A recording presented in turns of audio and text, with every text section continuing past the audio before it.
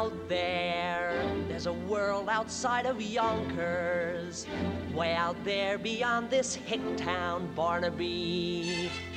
There's a slick town, Barnaby. Now back to Tell Me Everything on Sirius XM Progress 127. Close your eyes and see it glisten, Barnaby. Listen, Barnaby.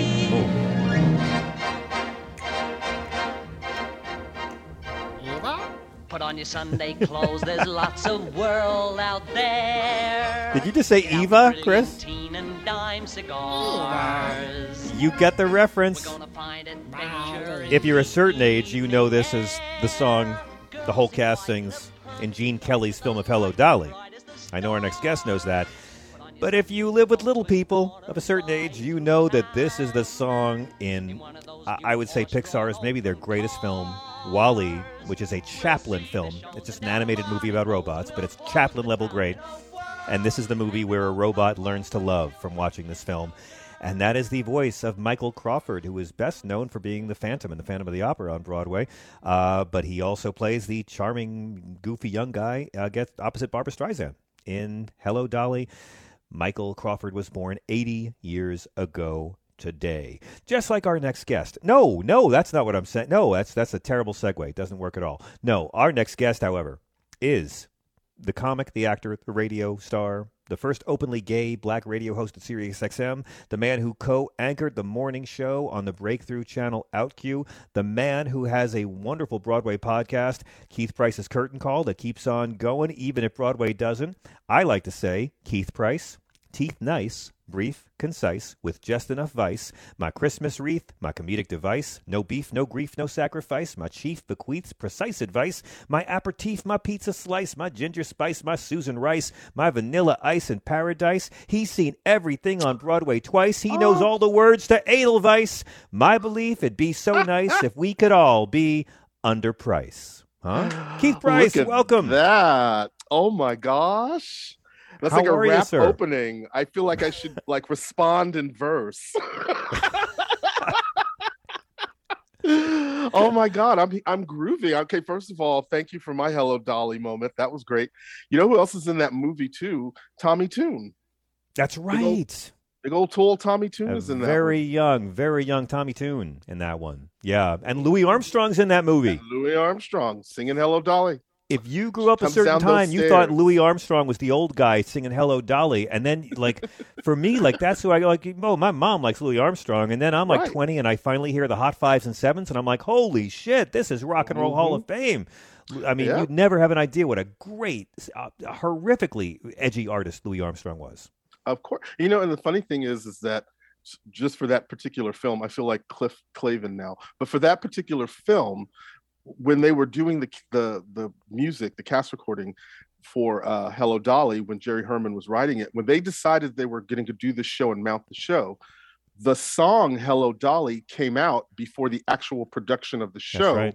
Yeah. hit Broadway. And that's why it became an earworm so early on. So once the show hit, ba-boom, there you go. Boom, there you go. That's like that. That's like early advertising, you know, like the Pippin in the commercial back in the 70s. I just watched the movie for the first time since I was a little kid because my little kid wanted to see it because he knows the songs from watching WALL-E. And, you know, parts of it have aged really well. The Walter Matthau casting is as interesting now as it ever was. But,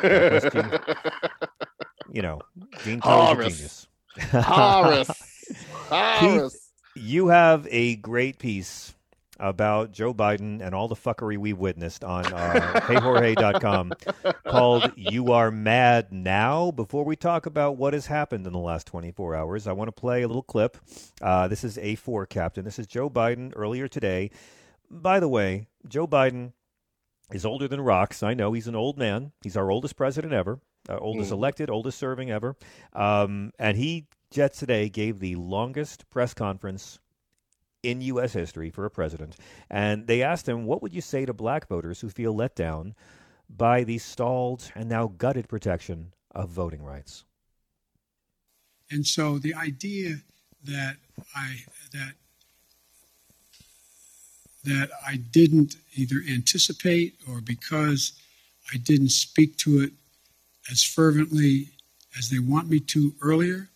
In the meantime, I was spending a lot of time, spent hours and hours and hours talking with my colleagues on the Democratic side, trying to get them to agree that if in fact this occurred, if this push continued, that they would be there for John Lewis. And anyway, so, but I think that's a problem that is my own making by not communicating as much as I should have. Yet you find that when you deal with members of the Black Caucus and others in the United States Congress, I still have very close working relationships. So it's like every community. I'm sure that there are those in the community, and I'm a big labor guy. I'm sure there's people in labor saying, why haven't they been able to do A, B, C, or D? So it's just going to take a little bit of time. Keith, I refuse to be angry about this. I'll be outraged. I'm not going to get angry because we already knew there was 50 little racists who hate democracy on the Republican side, and we already knew there were 2 little quislings who like all that Republican money they've been getting for the last year on the Democratic side. So none of this is a surprise. It shouldn't be a surprise. I'm trying to view this as a way of saying, okay, there's 11 months to mobilize. This is what we're up against. How do you feel tonight after seeing both the Freedom to Vote Act and the John Lewis Voting Rights Act presumably go down in flames? Well, I am not surprised. I knew that the numbers going in, I knew it was going to be this way. What I am surprised at is how surprised other people are. They're still in some sort of denial about all of this. And, I remember back in December of 2020, after the elections, and we started to get quotes, conversational moments coming out of Kristen Sinema and Joe Manchin before we even had gotten to the inauguration. And they were already talking about what they weren't planning on doing when they got into this situation. They weren't really planning on supporting the voting thing, and they certainly weren't planning on spending trillions and trillions of dollars. And so I knew that then, and it seems as if, they made their statements to the press. And I remember tweeting like, Schumer needs to shut that down because we don't need to have them putting out that kind of energy before we even got the game started. Because, the president hadn't even been sworn in, and we hadn't even had, I want to say we hadn't had the January 6th moment either, but it was like in that weird window, like before Christmas and before January 5th, that they were popping off conversations into the press. And I was like, we need to try to have the united front now, because that's what's going to be needed to get to the rest of it. And so the fact that they, that he sat on that not knowing it. And to me, again, I recognize the importance of what this means. It's sort of like, if people do not have access to the polls and they cannot get to vote, all of these people that are standing here going, well, I'm not really sure what the Republicans are doing and why they're not arguing, those people are going to be without a job. Yep. Because the Republicans have already put the fix in. They fixed it all the way down to the local school board elections to this point now. And so the problem is that they're all standing around expecting a level of equity in conversation and equity in a rational, debate. They're not going to get that, and they're acting as if they're going to get that at some particular point in time. And the bottom line is it's not happening.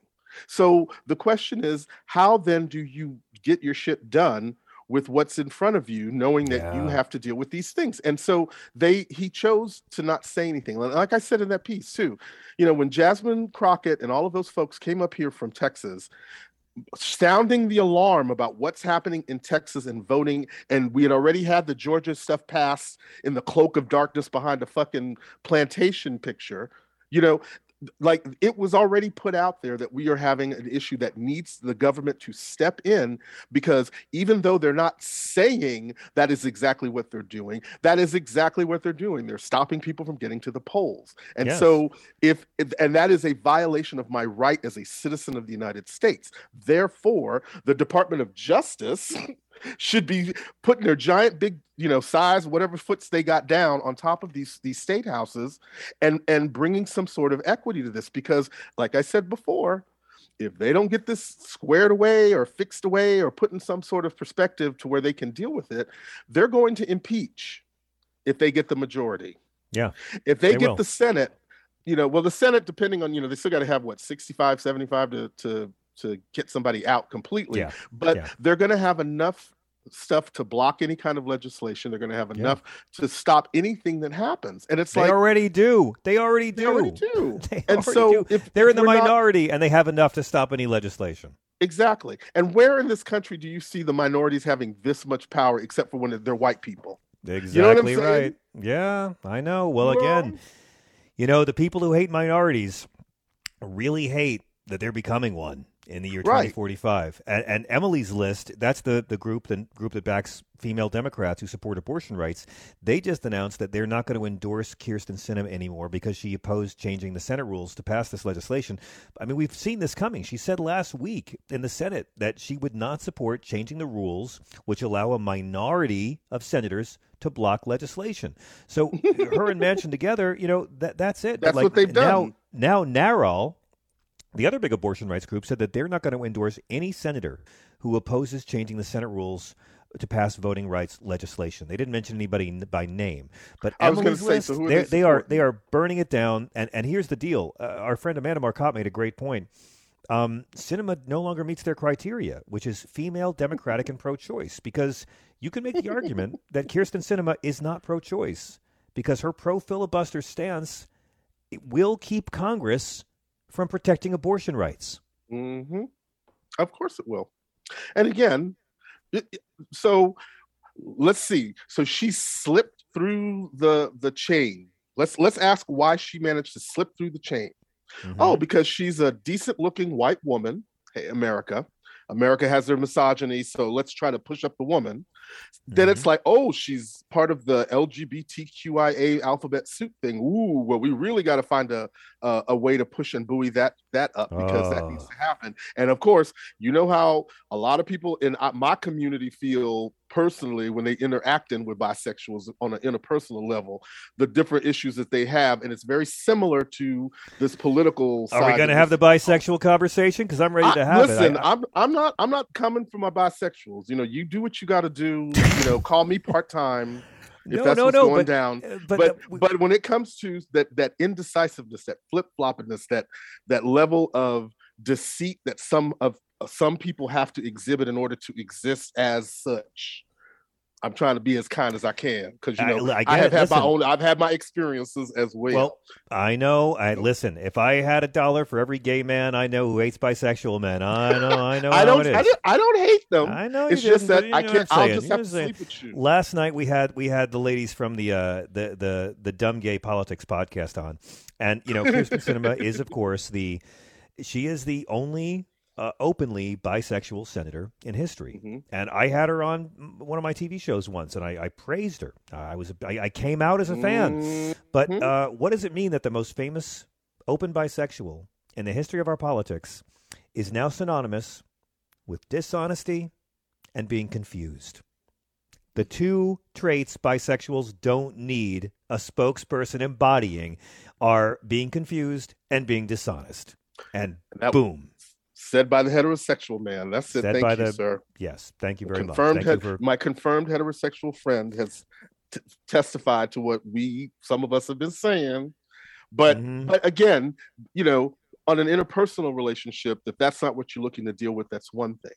But when you're talking about dealing with the rights of people in this country and you call yourself a citizen, it's like, listen, she only felt brave enough to say bisexual because she knows that means a paycheck from somebody. Right. Somebody's going to drop a donation because she says she's bisexual. Right. I know. Look, I get it. And by the way, I might be, a nervous heterosexual, but I am married to a very angry bisexual, and all the bisexual women I know are hating on this bitch like you have no idea. Well, because she's messing up their game. Now back to Tell Me Everything on Sirius XM Progress 127.